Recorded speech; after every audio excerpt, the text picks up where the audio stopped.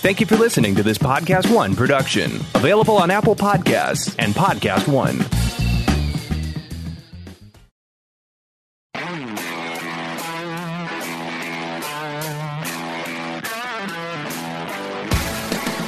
This is No Excuses with John Taffer. I'm John Taffer, best-selling author, bar rescue guru, and soon your new best friend. I've got a lot of shit for us to talk about, so stop making excuses and let's get started, because this gets real right now. All the way from the studios at Podcast One, here's John Taffer.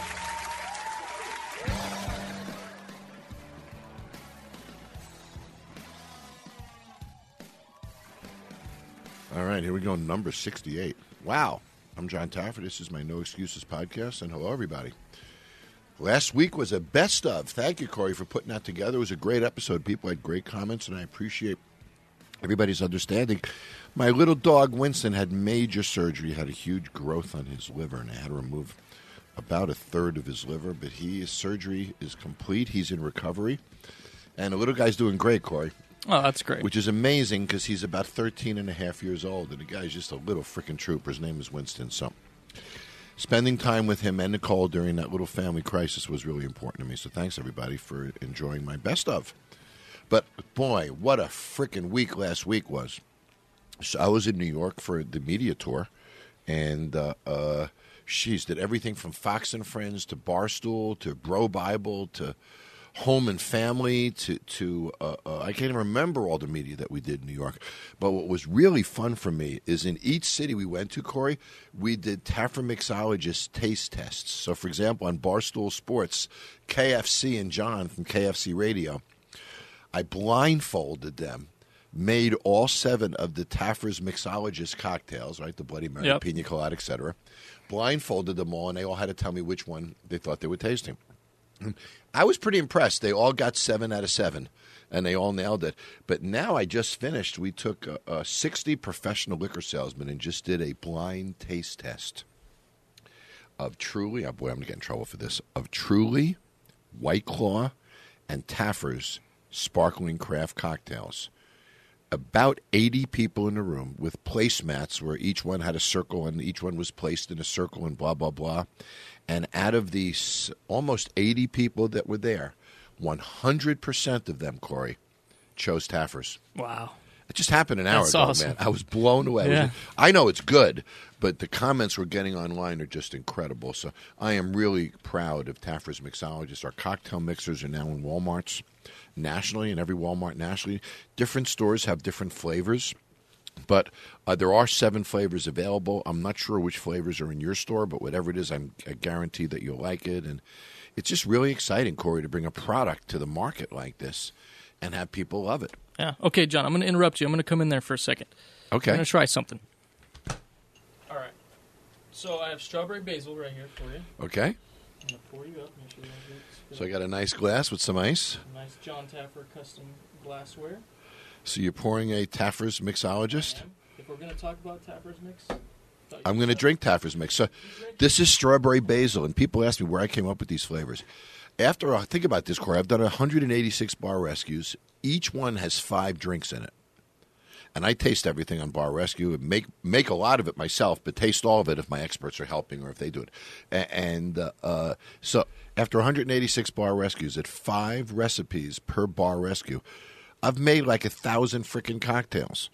And I'm trying these flavors, and a lot of them I make myself, Corey. You know, some of them are made by the experts. Some of them are done in collaboration of my experts and myself. But I've come up with these great flavors over the years. And one of the ones that I've really loved, which was created on a Bar Rescue set, was strawberry basil. And we created infusions with strawberry basil, and I've been playing around with strawberry basil for a long time. So that was one of the flavors that we included in our Taffer Sparkling Craft Cocktails. So that's how strawberry basil came to be. It actually happened on a set of Bar Rescue. So did cucumber jalapeno. Yeah, I was going to say, that's an interesting combo. I'm curious to try that one. Yep, so that one sort of came out, and that's sort of a slight variation, believe it or not, of the Resurrection, which was the famous cocktail that I did at Spirits on Bourbon, which was actually made more with coconut water than cucumber. But still, it was a cocktail that got us going in that direction of these really light and really fresh flavors. But, the cool thing about a seltzer is it's 5% alcohol, right, just like a beer. But my seltzer's only 100 calories, only 10 grams of carbs, no added sugar. So what's cool about them, Corey, is they're not syrupy, they're not sweet, And I think the reason why the whole seltzer craze is going on is because they're different than a beer. They're not as heavy as a beer. They're not as malty as a beer. They're light in flavors. They're not sticky or syrupy. So, I think they fit the time. So all of these seltzer brands are just blowing them off the charts. Yeah. Okay, let's do something fun. As soon as we posted that on Twitter, it absolutely blew up. So I got some Twitter questions here, and I want you to answer them in 3 words or less. You ready? Yep. Some rapid fire. Where can people find the seltzers? Florida, Texas, California, and Nevada. What is a seltzer? A seltzer is a carbonated water. A hard seltzer is carbonated water with about 5% alcohol. And then what flavors are going to be available? Strawberry basil, cucumber jalapeno, and pineapple coconut started now, but we have a bunch of other flavors, including Taffer's Original, which come out in the next couple of months. Calories, alcohol content, sugar? Calories are 100, sugar is none added, and 10 carbs. Why are seltzers skyrocketing? I think because they're light and they're clear. There's no artificial colors or anything like that in them, so I think they fit the time. Is it just a fad? I don't think so. I think they're here to stay. Will you be shutting down White Claw? I certainly hope so. Does it tell me to clean my kitchen when I open the can? You got to listen really carefully, like a clam shell. And if you listen really carefully, I'm not going to tell you what you'll hear because I want it to be a surprise. John, how did you become a genius? I don't think I've quite gotten there yet. All right, that's all I got for you, John. So, forgive me, I'm eating my M&M here. Mm-hmm. So if you haven't tried Taffer's Mixologist, which are my cocktail mixers, or Sparkling Craft Cocktails, check them out because I guarantee you'll like them. If not, you can call. You can say, leave me an audio clip, right? We'll put your insults on in the dark, and you can get to voice your opinion. My wife, Nicole, is pretty amazing, and I'm incredibly proud of her. What has happened is Las Vegas Magazine every year celebrates the 8 most charitable women in the city of Las Vegas. So these are women who, are at the soup kitchens, Corey, they're the ones that are not only writing checks, but, they're at the orphanages, at the hospitals, and really making a difference in the city. And Nicole was picked as one of the 8. And she's the 2000 Vegas Gives honoree. Wow. And she's representing Keep Memory Alive, which is the Lou Ruvo Center for Brain Health here in Las Vegas. But I'm incredibly proud of her. And in this event, she's competing against 7 other women for their charities. So we're all competing to raise money for our different charities. And if anybody wants to support Nicole and support Keep Memory Alive and a charity that I'm on the board of and very involved in, you can do so at keepmemoryalive.org. keepmemoryalive.org. And I got to tell you, if you could go there and donate $5, $10 under Nicole's name, I'd like her to win this freaking contest.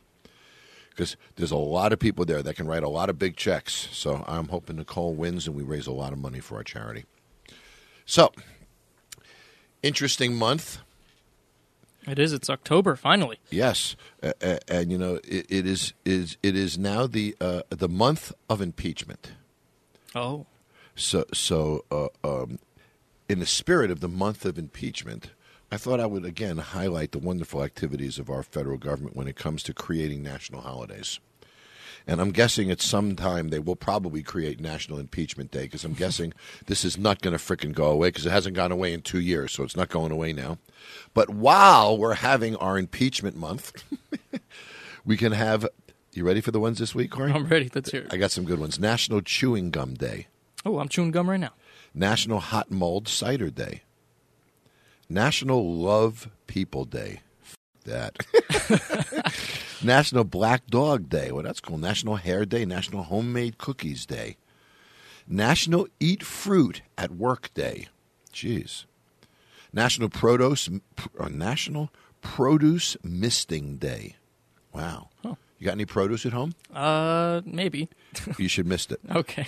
National Custodial Workers Recognition Day. National Name Your Car Day. Have you named your car? Actually, I have. What's the name of your car? Taco, because it's a Tacoma. So I kind of... So you named it Taco. Oh, okay. Play on words there. I got you. Very creative. National Pumpkin Seed Day, National Coffee with a Cop Day. National Coffee with a Cop Day. Hopefully they're not fingerprinting you at the time. National Techies Day, National Boyfriend Day is Thursday. Oh. And your truck has its own day, Corey. I can't believe it. Friday's National Taco Day. Oh, there we go. National Golf Lovers Day. And National Vodka Day is on Friday. So Friday's the perfect day to run to Walmart, get a bottle of Taffer's Bloody Mary mix, get your vodka, and have a Taffer's Bloody Mary on National Vodka Day. National Get Funky Day. Can you frickin' believe these things? National Rhode Island Day. National Do Something Nice Day. National Apple Betty Day. What's an Apple Betty? No idea. I'm guessing it's like a tart, a muffin, If anybody knows what an Apple Betty is, send me a note. Let me know what the hell it is, because I have no idea. National Coaches Day. National Orange Wine Day. National Plus Size Appreciation Day. National Mad Hatter Day. National Noodle Day. It's interesting that National Noodle Day would be the same day as National Plus Size Appreciation Day. Interesting, isn't it? So, I wonder if there's a connection there. So those are the acts of Congress, the days of the week. That I don't know why I do this. Do you know why I do this, Corey? I don't know. It's kind of fun. Is it kind of fun? You guys like when I do this? Because I find it interesting myself. Yeah. But, there's other interesting things going on. For example, there were thieves that actually stole a $5 million gold toilet seat from Britain's Blenheim Palace. Now, if you were a Brit, and many Brits are pro-royal family, not pro-royal family, right? They're about having a monarchy or believe that the monarchy should end. But in theory, all the money of the royal family is derived from Britain, correct? Yeah, that's true. How would you feel if you were a British subject to know that the royal family has a $5 million solid gold toilet seat in their palace? I'd probably take it and melt it down, whoever did. Think of all the people that they could feed with that freaking toilet. Oh, yeah. So, sometimes these things are a little offensive, particularly when it's public money that does it. So, World War II veteran breaks down a scuba diving record at 96. He broke his record for the oldest active scuba diver. 96, man. Wow. And the New Jersey guy wins a lottery for the second time in 2 years. He won $250,000 once, and then he won $2 million the second time. Pretty cool for him. Didn't you have a gardener that happened to? I did. It's an amazing story. When I was a kid and I was growing up in Long Island, we had a gardener who used to come to our house, and he actually was a maintenance man for the town I lived in because this was his side job. And he'd come to our house, and my father loved his garden, and his name was Jack. And Jack would come and he'd work in a garden in his green maintenance suit from the city. And for years, Jack came and worked in our garden. As a matter of fact, Jack came to my bar mitzvah. That's how close he was. Wow. He was to my family because he had worked for us for years. And Jack and his wife were there. I'm sorry, it wasn't Jack. It was Joe. It was Joe. Oh, okay. And so Joe wins an instant lottery in New York State, like one of the first lotteries that they had, and he wins like $100,000. And the family's talking at dinner when we hear about Joe winning the lottery, and we say, is Joe going to come back to do the gardening next week, or are we never going to see Joe again? Sure enough, the next week, Joe's there in the same green suit, still working as a maintenance guy for the city, still keeping his side job, doing my family garden. And that was that. It didn't really affect Joe very much at all. It wasn't long, Corey. It was only about 2 or 3 months later. Joe wins the big lottery for New York and wins $1 million frickin' dollars, which is a lot of money back then. Yeah. And that was it. We never saw Joe again. And I'll be right back with In the Dark. Don't shut down this podcast yet. No Excuses with John Taffer continues next. Want to talk to John? Email him now at podcast@johntaffer.com. Support for John Taffer comes from Manscaped, who is #1 in men's below-the-belt grooming. Manscaped offers precision-engineered tools for your family jewels. So, I must say, we've all had sweaty balls at times. You've had it, right, Corey? Oh, of course. Well, there's nothing worse than sweaty. But also, there are times when I must say I've sort of cleaned my crop, right? Cropped my manhood, if you will. That's one way to put it. Yes. So Manscaped has redesigned the electric trimmer. Their Lawnmower 2.0 has proprietary skin-safe technology, so this trimmer won't nick or snag your nuts, which is obviously a very painful thing. So Manscaped is really an incredible company, and manscaping accidents are really a thing of the past now. They have a crop preserver, which is an anti-chafing ball deodorant and moisturizer. Think about it, Corey. You put deodorant on your armpits, right? Right. But why aren't you putting deodorant on the smelliest part of your body? True. Manscaped are great products that help you really protect your family jewels, keep them fresh, toned, ready for business, and ready for public viewing. And you can get 20% off plus free shipping with the code TAFFER at manscaped.com. TAFFER at manscaped.com. Always use the right tools for the job. Your balls will thank you. Shut it down! So I've been playing around with the concept of doing some type of a bar rescue insider show, and I'd love to know everybody's feedback on that. You know, a lot of other people have after shows and podcasts and things about bar rescue, but I've never done one. And I have an interesting perspective, so I'm toying with the idea, just toying with it, of doing another podcast, maybe in 15, 20 minutes or so, and having that available every Monday. And it would be my impressions, inside stories, and sort of the backstory of that week's bar rescue episode. And I'm thinking about doing it, but I'd be curious to know what you guys think. So if you like the idea, post it on social media for me. Let me know what you think. And if enough of you think I should do it, then, Corey, we should probably do it. Yeah, I think so. If nobody mentions anything about it, I'm guessing I should probably not do it. So, you know, there's nobody better to ask than all you guys. So tell me what you think, and if you want me to do it, then we'll proceed and go ahead and do it. But, Corey, I'm always scared to ask this because sometimes I think they're going to be terrible and they're not. Sometimes I think they're going to be not terrible, but they are. But you have some audio clips for our In the Dark segment? I do. Uh-oh. Am I in trouble this week or not? I haven't even listened to him, John. I kind of like it. I kind of like it that way. Really? So this is completely in the dark. So you're going to play a clip we have no freaking idea what it is. That's right. We don't know if it's a guy or a girl. That's right. We don't know if they're going to tell me they love me or to go screw myself. That's right, yep. Okay, let's see what happens. All right, turn the lights off. I'm a huge Bar Rescue fan, and I'm loving the No Excuses podcast. You actually have inspired me to stop making excuses in my own life, which has kept me focused and determined to constantly make things happen. I want to thank you for that, first and foremost. But now to my question. It seems like your cameras are always perfectly set up for your recon days. Do you tell the people in advance where they need to sit before making their orders so that your cameras are perfectly placed on them? Also, as far as the audio goes, how does the audio work so well? Do they have earpieces in, or is there something else going on? Like, you'd assume that there's some echoing in some of those bars.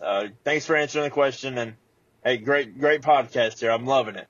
Well, let me answer you two questions. You know, we have a great sound crew, and what we'll do is we'll typically put some people with microphone. But my recon people, remember, are my people.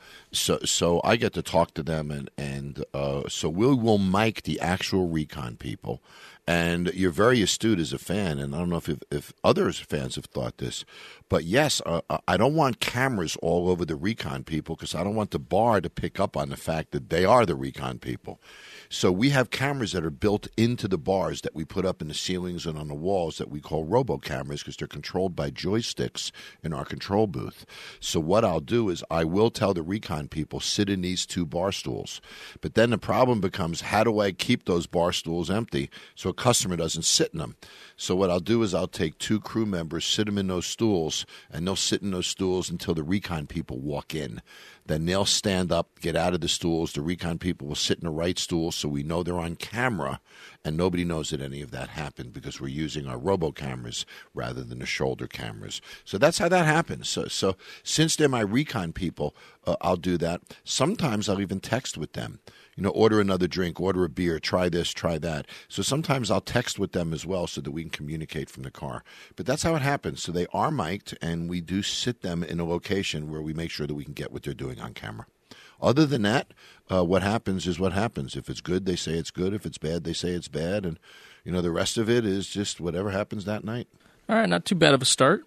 Let's move on.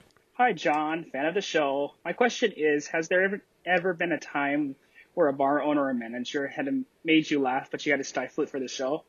If so, what was the funniest one? Wow. I'm trying to think. When an owner, yes. I'm just thinking of one. There was an episode I did in Tennessee. It was at something, I can't remember which one it is. It was with the husband and the wife and something bottles. Anyway, we did the episode, and the husband was an incredible dick to his wife. So she's cleaning toilets and mopping floors, and he's doing nothing. So at the end of me watching all this, I now have them standing next to each other, and I'm screaming at him, how do you do this? How do you let your wife do this? And blah, blah, blah. And I'm really embarrassing him in front of his wife. And I looked at him and I said, how big do you feel right now? And he held up his two little fingers with about an inch between them, sort of signifying that he felt about an inch tall. And I looked at him and I said, not how tall you are, how big your dick is. And then he made his fingers even smaller. And that's about the only one that comes up to mind. Unfortunately, it didn't make the cut. Jeez. One of the funniest ones on set, though, and it was a little vulgar, is there is an episode of Bar Rescue, and I was shocked that this made it to the last episode, because the way Bar Rescue works is, we make the show, and then we have cuts, and we all look at cuts, and there's about 6 or 8 cuts till it becomes final. And the first cut's maybe 70 minutes, and the next cut is maybe 60 minutes, and the next cut's maybe 50 minutes, and we work our way down until we get the right amount of time for the show. And that's the way we go through the cuts as the final episode is built. And I never thought that what I'm about to tell you actually would make the cut. But I'm at a bar, and the employees are screwing this guy something terrible. And I looked at him, I said, they blanked you hard, they blanked you long, and they blanked you deep. And the word started with F. F'd you long, F'd you hard, F'd you deep. And I said the word. And it was in the episode, and when I said it, the crew went crazy. They couldn't believe I said it to this guy. They f***ed you hard, they f***ed you long, and they f***ed you deep. And it made it to the second cut. We couldn't believe it that the network didn't pull it out. And then it made it to the third, the fourth, the fifth, the sixth cut. Son of a gun, it made it to the episode. Now, they bleeped out the F word, but they left the rest of it in. If any of you ever seen that episode, that is one of the funniest moments that's ever happened on Bar Rescue. And I never thought it would make it to TV. And those are the little things that make Bar Rescue great and that keep it real. Are the way we go at recon, the way we try to fake people out and where they sit and what they do. And it's amazing how fake sometimes we need to be with the way we set it up, just so that we can keep it real. Talking about keeping it real, I love Sid Wilder. Sid Wilder is a beautiful actress, comedian, writer, director. She's really pretty incredible. She's one of the biggest influencers on the internet. And she creates her own content, her own comedy. She does skits on all various types of television shows. And you'll know Sid when you look her up and see who she is. But I've been really excited, and for weeks I've been trying to get Sid to come on the show, because she has a great story to tell us about how she got where she is. And she's just really, really funny. And I'll be right back with Sid Wilder. Don't shut down this podcast yet. No Excuses with John Taffer continues next. Boy, Corey, to get your TV today, how many subscriptions do you have to have? Oh, man, way too many. It's ridiculous, between the Hulos and the Netflix and cable and then satellite delivery services and HBO. By the time you're done, you have 20, 30 subscriptions, and you're paying everybody just to watch TV. Pluto TV is the leading free streaming television service. I want to say it again, free streaming television service. You can watch over 100 TV channels and thousands of movies on demand, all completely free. No credit card needed, no sign-up. Pluto TV is the easy and completely legal way to watch your favorite TV shows and hit movies. What are you waiting for? Never pay for TV again. Download Pluto TV for free on all your favorite devices today. Man, what a great time of year. Beautiful weather, and football is right around the corner. And if you're looking to add some excitement, make BetDSI your betting partner. Use BetDSI's live betting platform, where you can watch all the events and even bet all the games till the final whistle. And new members get a 100% bonus match using promo code TAFFER101. That's double your money to start winning today. So why would you choose BetDSI? First of all, it's been paying winners for 20 years. It's a top-rated site, and you can use your sports knowledge to make some extra cash this week. It is a really friendly interface. It's got a very cool mobile site, and most important, it's got the fastest payouts in the industry. So BetDSI offers options for everything. You can bet on NFL, NBA, NHL, boxing, and all other major sports, politics, reality TV, esports, virtually everything. So try betting at BetDSI, where you can bet on games from start to finish, every play, every minute until the end. And remember, new members get a 100% bonus match using promo code TAFFER101. That's double your money to start winning today. Again, go to betdsi.com and use promo code TAFFER101 to get this limited time 100% bonus offer to make some extra cash. Guys, it's only a game till you bet at BetDSI.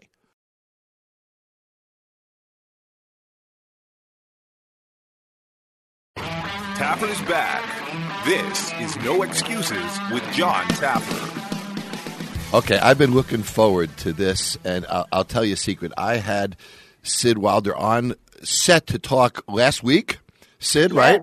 And we had, I don't know, she wasn't available, then I wasn't available, then something happened on my schedule, then something happened. So this is like a vendetta that the two of us have had to have this interview. And I'm so happy to have you here. Thank you.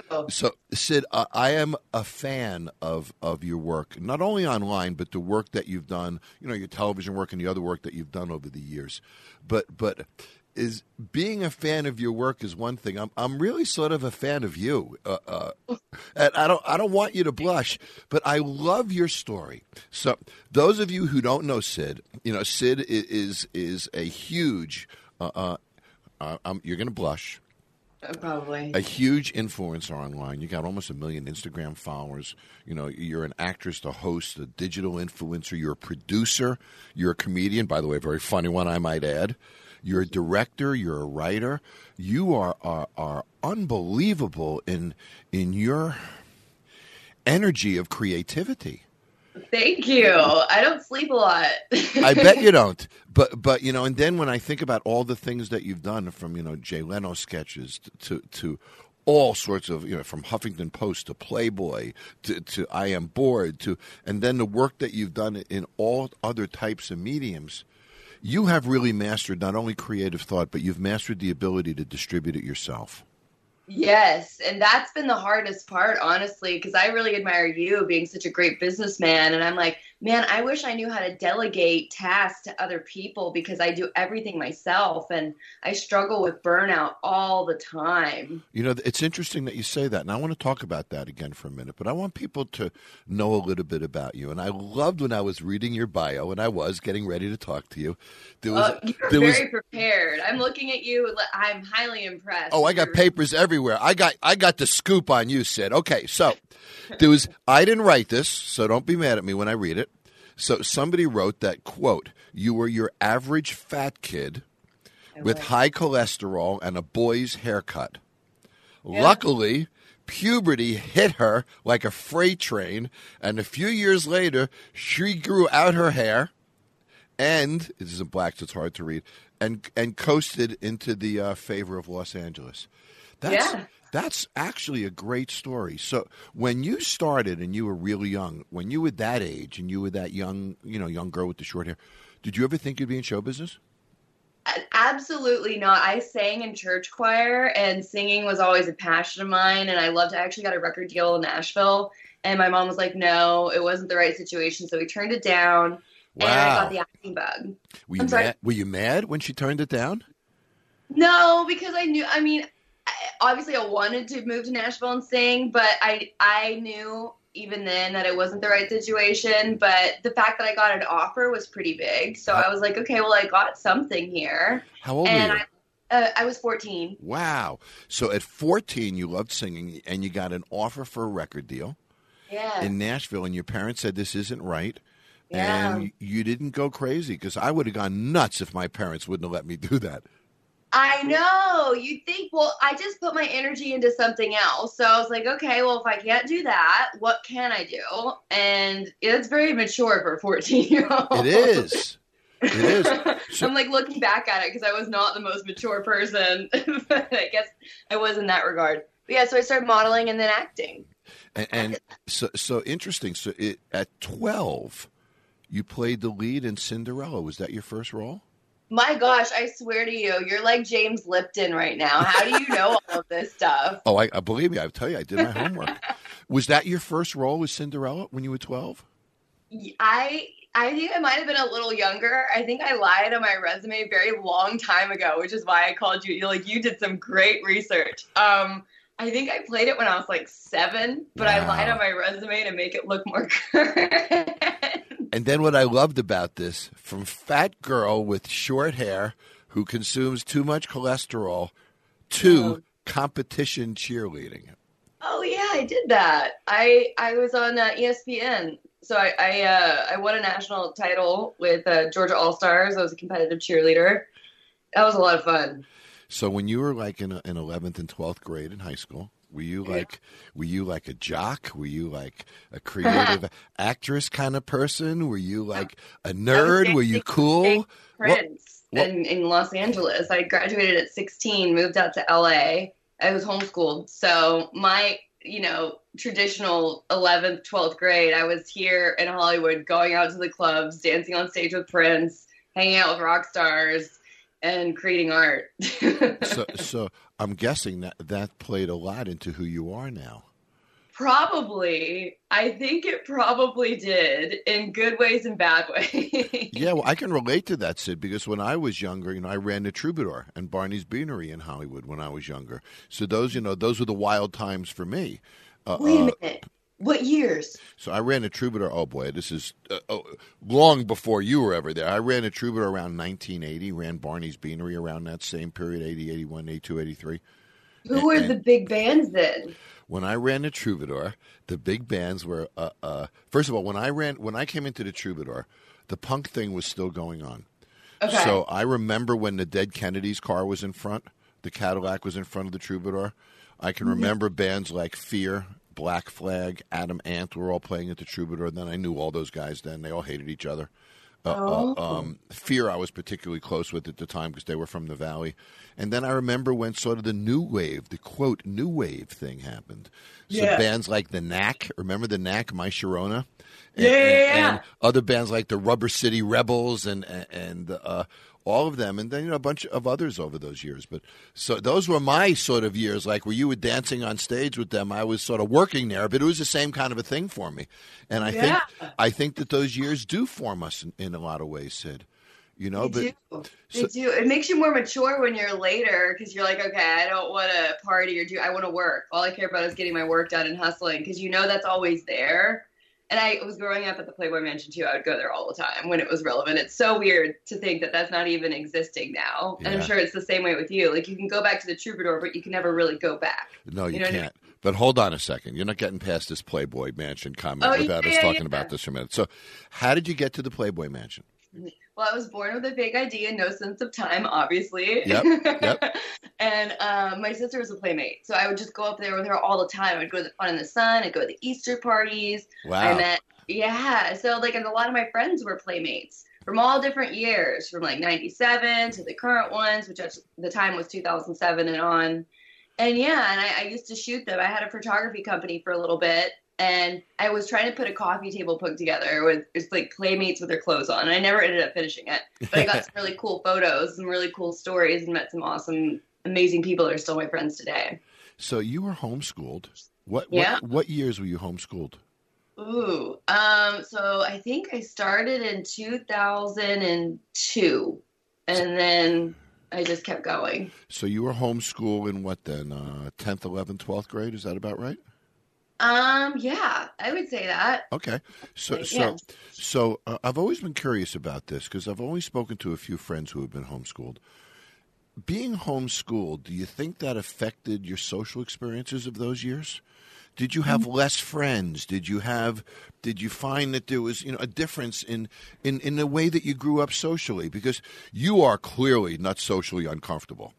Right, and that's why I asked, Sid, because you're extremely confident, and I can picture you dancing on those tables in those clubs when you were young, and I can picture you standing next to these unbelievably beautiful Playboy bunnies, and I picture you holding your own next to any of them. So where did that come from? Well, to be honest with you, John, I used to sneak out when I was little and in Atlanta when I still lived in Georgia, and I would dance battle, and I would, like Eminem did with rapping, and that's how I learned to dance, because no one in LA dances. It's very frustrating. Yep. You go out, and they just stand there, and then they look at you. The girls don't want to sweat. And it's a totally different vibe when you're in Atlanta. So I think I got a lot of my social activity through sneaking out, going dancing, and kind of where I learned my love of dance. But I never felt like, with acting too, I'd always go on auditions, even in Atlanta, and that kind of was my social group. So even though I was homeschooled, I never felt like I was isolated. And even today, what's really interesting, when I come home, I kind of decompress because I'm both an introvert and an extrovert. So I kind of like the balance of both, of having my alone time and then, going out and being social. But I'm definitely not the girl who likes to go out all the time and be social all the time. I like to have a good balance of both. Boy, nobody's ever quite said that to me that way. I want to talk about this for a minute. Introverted and extroverted. Mm-hmm. And when you would say that to people, a lot of people would say, that's crazy, that's crazy. I completely freaking get what you're saying. I totally get what you're saying. I'm that way, and I never realized it until you said it. Really? Yes, because I'm fine, being extroverted on camera and doing my whole thing on camera, but I need my alone time. I do. Yes. I need that downtime, and I need it maybe more often than some other people do. And maybe it's because I'm surrounded by crews and people, very often when I'm in that extrovert mode, if you will, because I'm in that kind of a place, that it makes the time alone much more valuable and much more important to me. If I don't get that introvert time, to use your term, and I never looked at it that way, I thought of it as alone time. But if I don't get that time, I'm screwed for days. I can't get myself, I'm like imbalanced somehow. So you call it introvert and extrovert. Interesting. Yes. So, and like when you work, do you need that time? Because like when I work, I don't want to be bothered. I don't want to feel like I'm putting on a show. I just want to shut off. Well, yes. Even when I make Bar Rescue, for example, when I make Bar Rescue and the cameras turn on, I walk out, I interact with people and do what it is I do. And of course, it's not scripted or anything. So it's just I'm doing what I feel. And then the minute I'm done. So, okay, I'll see you. I walk out of the room and I never say a word to them off camera. There you go. They never see me for a second off camera. And then I'll go back to and it'll be alone time.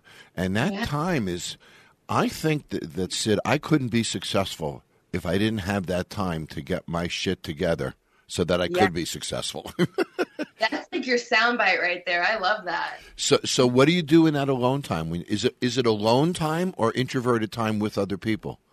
No, it's alone time writing. So like I write, I plan out, what my week is going to be like, what depending on what project I'm working on, whether it's a sketch, whether I'm setting everything up for, a travel episode where I'm doing a couple different people, whether I'm shooting, a movie. I have a book that I'm working on that I'm trying to, make sure I have to make that time and allocate that time just for that, because I have a lot of different projects going on, and the more creative they are and the more emotional energy they require, it can be really draining. So I just like to have that alone time to myself. It's interesting. So you have a bunch of projects going. I'm guessing 6, 8 things going on, maybe more. And I do too. And people often say to me, "Gee, how do you stay organized with all that stuff going on? And how do you create your priorities?" And I find that I almost don't want to be too organized about it. That I want to move everything along every day. So let's say that you have 8 projects, Sid, for conversation's sake. You got the book that you're writing, right? You got a couple of sketches that you're working on, and that's 3 or 4. You got something for YouTube that you're working on, right? You got a couple of other projects, blah, blah, blah, blah. So you got 8 or 10 things. Let's call them balls on your desk. You got 8 balls on your desk. I need to move every ball a little bit at least every day. Or I get mad at myself. But I don't push myself too far in advance to say I got to move this ball before that ball, or that ball before this ball, or I got to move that ball more than this ball, or I got to move that ball faster than this. I don't get into that kind of stuff. I find that the pace of them tends to manage themselves. So you now will write this book yourself, correct? Yeah. You will I don't have an editor yet. You will then sit down and do the sketches yourself, right? Yep. You will then do your on-camera work and produce your on-camera work yourself. Yes. Wow. You see, I look great because I got a bunch of people around me. You look great by yourself, which is really incredible. So where did you learn? I get where you learned how to be an actress, and I can see where you got your confidence. And, Sid, look, you're really lovable. You're a really sweet, incredibly approachable kind of person. You're just really likable. So I get all that about you, that people would like you and you'd be fun to work with. And I'd love to work with you. I bet you'd be a blast. I got to get you on Bar Rescue. You'd be a blast. Hey. But my point is, where did you get the mastery of social media like you've developed? Because I get that you've developed great comedy timing. You're really good at it. You know that. And, you can make us laugh from our gut, which is a great thing. But, if nobody sees that comedy, it doesn't mean anything. Yeah. And you're not relying on other people to do that for you. So when you sit and say, oh, gee, John, you're a great businessman, I look at you and say what you've accomplished on social media and your business practices are pretty damn impressive, too. How did you learn that? I am a very persistent person. I don't quit. I've been doing this for a very, very long time. I've been in this business since 2007. And social media wasn't even a thing when I moved out here. I didn't know. I mean, MySpace was barely popular when I moved to Los Angeles. So when Instagram came along, I was like, wow, this is an interesting medium. And it didn't really honestly take off till I did Playboy's top 10 hottest YouTubers with my clothes on. And I met the social media girl there. And she really taught me so much about how Instagram worked, how to manipulate the system and get as many views and followers as possible. And it really took off in about, I think it was 2015. And I just started growing and growing and growing, and it really helped. Okay, so what are your projects right now that you're working on? Give me the scoop. So I'm working on my book. I'm doing a lot of different articles for mental health and suicide prevention awareness, which is really something I'm very passionate about right now. Yeah, do you want to talk about that for a minute? Sure, yeah. Ask me anything. How did you get that passion for this? Tell us how you got connected to this, because it is an important thing to you. Yeah, so in 2012, my stepfather, Bobby, killed himself, and I was in the next room. And at that time, I was 21 years old. It was very difficult for my mom and I to process. And we were all very close. And, I didn't know how to talk about it at that time. It was very challenging for us all as a family. And now, 7 years later, it's been really wonderful to be able to connect. And I'm so grateful I have this platform that I can share my story and hear other survivors' stories. And I went through a really, really bad marriage. Like I said, I'm divorced, and I can't even tell you how many other things happened during that time. But I do on my podcast with the Rebirth Anniversary series, but I noticed it's episode 33, 34, 35, and I just get into everything.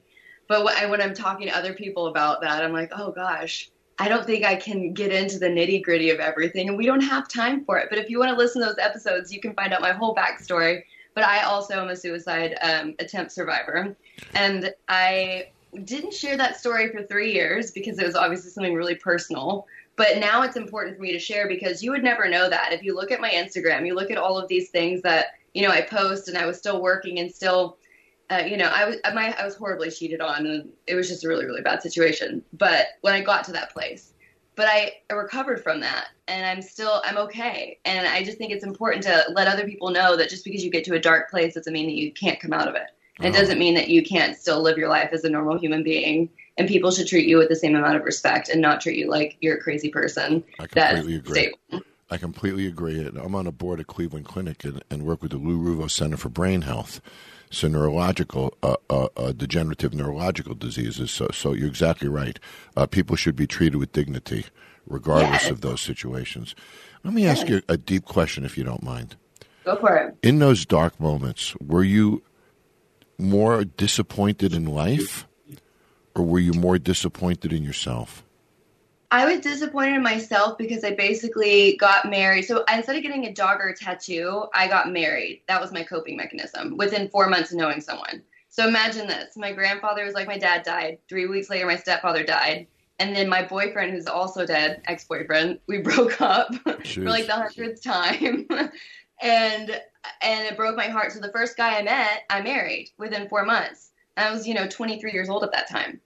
And then I found out he cheated on me, and I kept getting infections, and I didn't know what was wrong with my body. So I kept getting like bacterial infections, and then ultimately it turned into cervical cancer. I had the surgery. I filed for divorce. I left. I find out I have cancer after, and then all of these horrible things happen. And so imagine this Instagram model with cervical cancer, with being cheated on, that ruins your self-esteem, finding out I can't have kids, finding out all these horrible things over and like moving too. Just moving in itself is stressful, but like the home that I thought that was going to be my home forever is no longer my home. And it was also the anniversary of my best friend's death, the 1-year anniversary when I moved. So it's just all these things combined into one.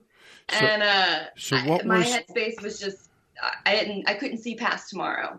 So where was your source of strength, Sid? Was it in that I have to do better than this for myself? Was it the fear of things getting worse? When you're in that spot, where did you find, that spark to help you step out of it? And that's such a great question, John. Are you ready for this answer? Yeah. So I did a lot of drugs, which weren't the great thing. I don't recommend that to anybody who's going through a dark time. Don't drink or do drugs. I did both of them. And I ended up being my first episode of Girl Interrupted. I'm with my therapist who 5150'd me. And I had to go to a psychiatric facility. Wow. While I was in the psychiatric facility, that is where I found my will to live amongst the most unlikely people.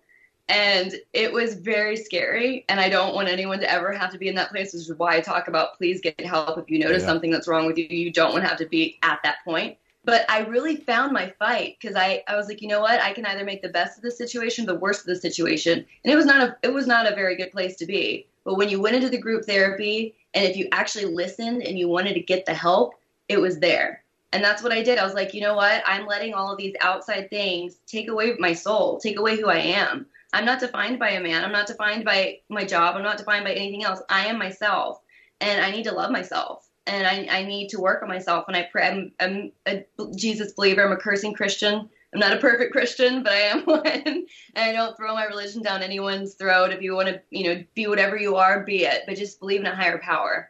And I think that can also help someone a lot because that helped me a lot. I always find that for me, fear is a huge motivator. Yes, it is. It propels you. It does. To me, fear is one of the greatest things I can have.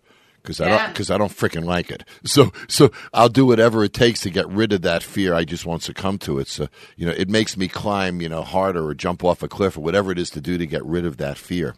So you've had some really great successes over the years. You know that. I mean, some wonderful television successes. And so talk about Interrupted for a moment. Girl Interrupted?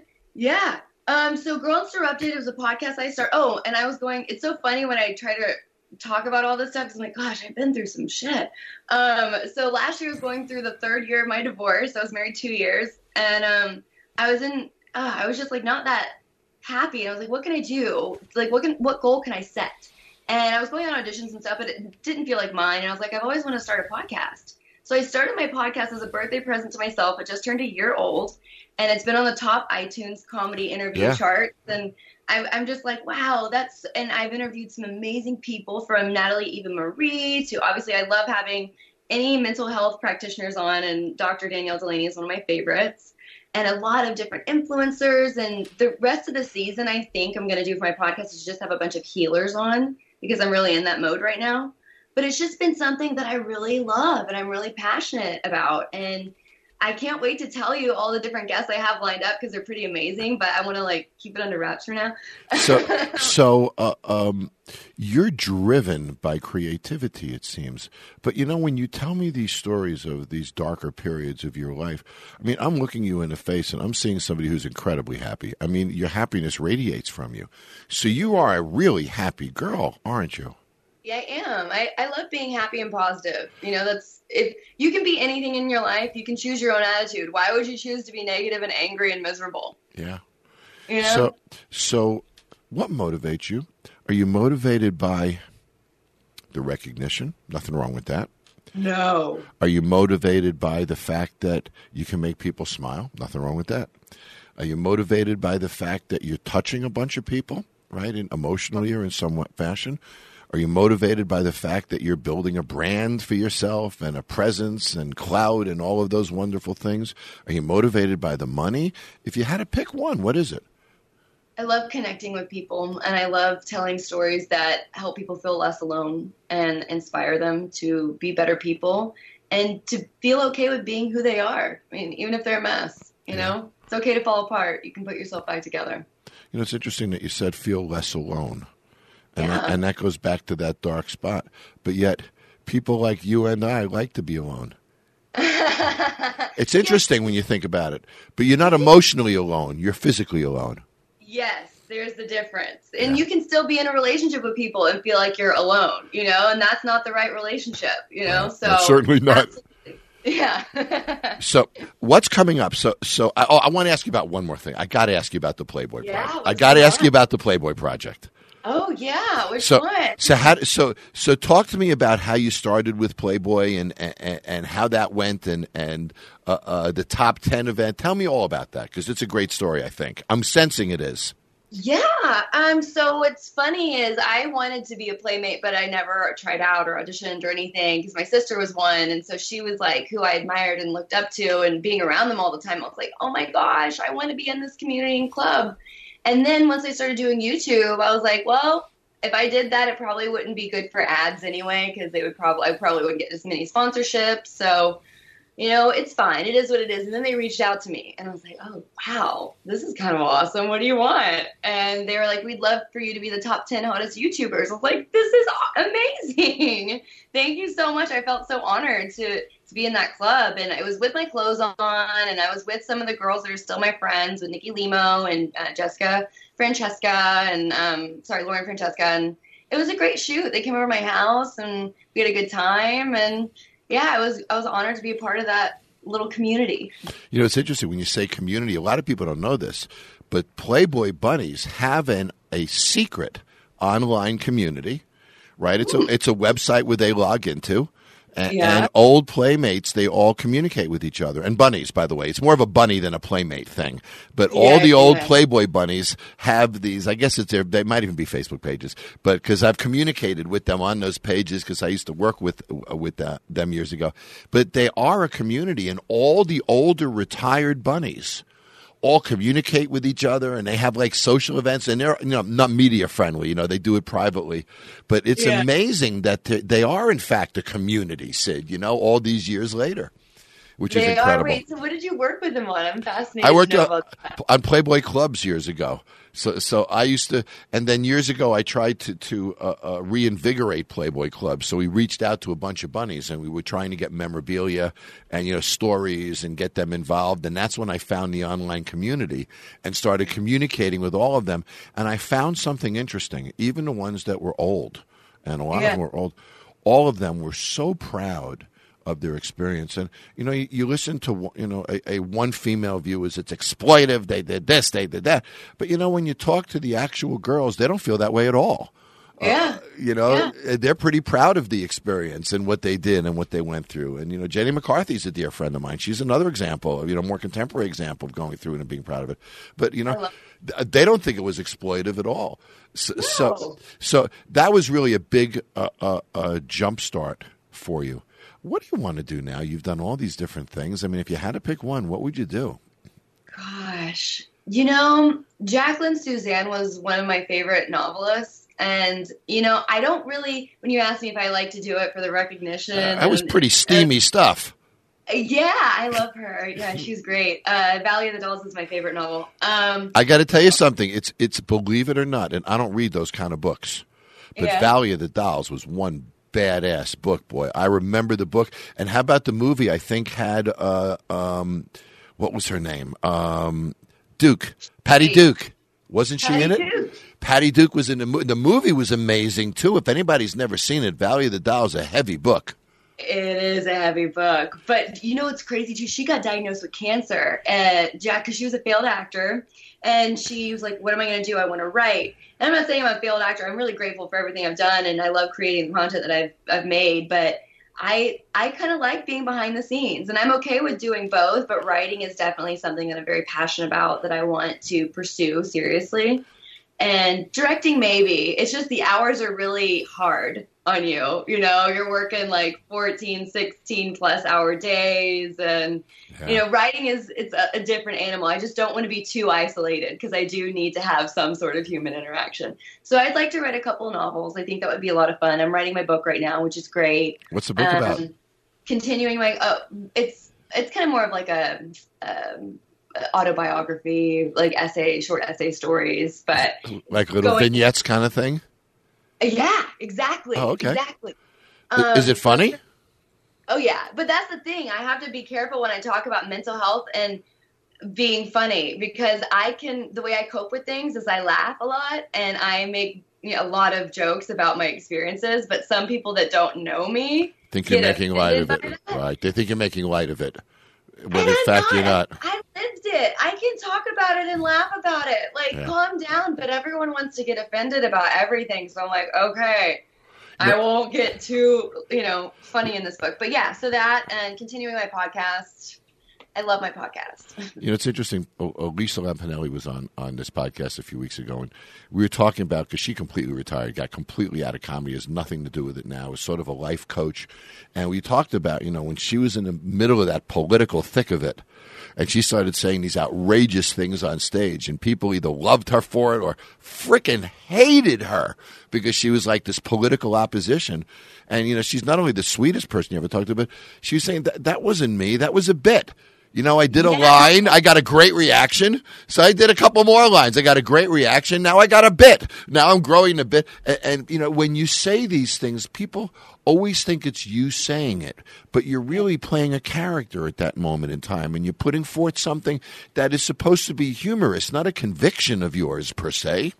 Yes, absolutely. And that's where I think as an artist, you can get really lost in your brain and in your feelings. And I can't believe she stepped out of comedy. It's so interesting that you told me that because I think of her a lot. And I wondered where her career would go. It's kind of like even with Playmates. Where do they go after they do that? Right. What do comics do after that? So, like female comics, I feel like are a totally different breed because we obviously expire or we're going to be Joan Rivers. You know what I mean? But Lisa literally walked away when she was busy. I mean, her calendar was full. She had bookings. And I mean, the politics got so heavy and the hate and the whole thing that she just said, screw it. And now she's a life coach and she's darn good at it, by the way. She's great. But it's just interesting when you were talking about how, there's a separation between you as an individual and you as a comic. And you'd say things as a comic that you'd never say as an individual. And some people don't always understand that. And in today's divisive world, that sort of sucks. Because it limits what you can say as a comedian, doesn't it? It does. Yeah, that's why I stepped away from doing stand-up for a lot of different reasons, but that was definitely one of them. And what hard is like my brain was trained for stand-up growing, like literally once I moved out to LA, I was doing stand-up classes. I was doing stand-up at 19, 18. I was doing improv. So I learned to write my feelings. I learned to like exaggerate things. I learned to, everything I did was for the stage or for a bit or for an act. And so now that I'm 29 and I'm like, oh shit, I gotta like tone things down a little bit, but I'm not used to that. I'm just not used to it. But that's not you. you. So it's hard. It's been a life adjustment, John. I can imagine, Sid. It's interesting when I was on Forbes TV a few months ago, and they said to me a couple years ago, and they said to me, John, what are the major elements of success in your view? And I'm wearing my suit and my tie, and I'm my dark business suit, and I'm on Wall Street in the Forbes building, and I'm being very corporate and in that role, and I said integrity, obviously knowledge. And humor. And the interviewer from Forbes just sort of like sat back in his seat and said, humor? How is humor an element in the success of business? And my comment was, I don't want to be with anybody who doesn't make me smile, personally.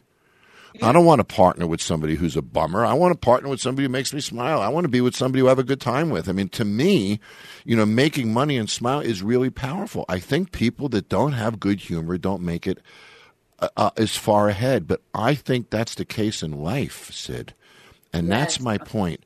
And when I look at you and the life that you've lived and the turnarounds that you've done in your life, the holes you've stepped out of in your life, You've learned the power of humor. Yes. You've learned how to lighten heavy things up within your own brain using humor.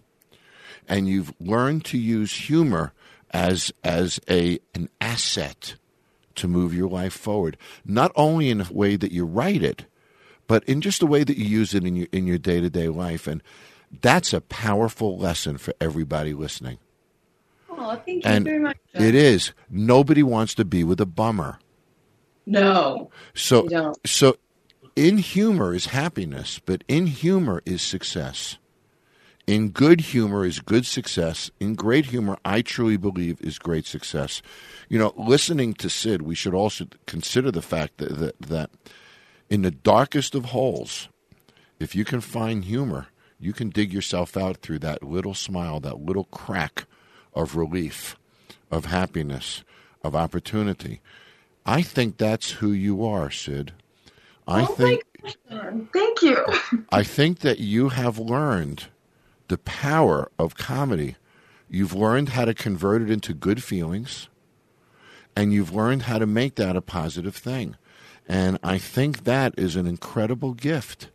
And I think it's important that you share this with people on your podcast, and that people who get into these dark moments can look at you as an inspiration of saying, wow, you know, maybe I just got to fucking lighten up. You know, maybe I just need to look at things as not all that heavy. And maybe in humor, I can find opportunity. When we go to job interviews, you know, if you make the person who's interviewing you smile once or twice in an interview and laugh, he's more likely to hire you. When you're working for someone, if you can make them laugh every once in a while, they're more likely to promote you, to spend time with you. And dare I say, if you're a political candidate who can laugh at yourself, you know, and be genuine, then maybe you got a better chance of being elected. My point is this: a life absence of humor is a life not worth living. And you know, I think that's the lesson in Sid Wilder. And John, I'm so impressed with this. Did you write this? Because this sounds like it's a beautiful speech that you spent all this time writing. No, I just actually came up with it after talking to you all this time, because I really think that what you've been through is a wonderful story that will inspire us all. And to me, the centerpiece of your story, to me, is the fact that you found humor. Thank you. Thank you very much. I am honored to get to meet you and know you, and hearing your stories, even with the Forbes. I mean, what a cool story. How have you related that to everything that we're talking about? You're just a badass, John. Thanks. So, Sid, I know when you were younger, you did your drinking in your day. Did. So do you know a good cocktail from a bad cocktail? I know good wine from bad wine. Okay, that's a start. I'd love to get you on Bar Rescue. We could have some fun. Would you be open to doing it? I would be open to doing it, but I have a request. Yes. Whichever bar I go to needs to have a bar where you can dance on top of. Okay. I love Coyote Ugly's layout of having a bar to dance on top of, and I'm a big believer in dancing on top of kitchen countertops and bar tops. Gotcha. So we got to make sure we got the ceiling height for you then. Yes. If we got the ceiling height, you're good to go. Sid, this was a lot of fun. Tell everybody where they can find you online and where they can, find the projects you're working on. Yes. Okay, you guys can find me, Sid, at girlinterrupted.com. If you want to email me, my website's coming up in 2 days. I can't wait to share it with you. Online, you can find me at Girl Interrupted Online, or Sid Wilder if you want to see my comedy skits and everything else. Terrific. This was a lot of fun, Sid.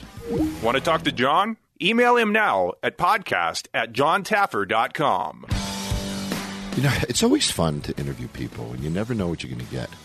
Sid Wilder's a lot of fun, and that's a great interview. When you think about her story, there's none of you or me or us that's ever been in as dark a situation as she has been in. And look at where she is now. She's probably one of the happiest people I could ever meet. So bleak is not bleak unless you let it be.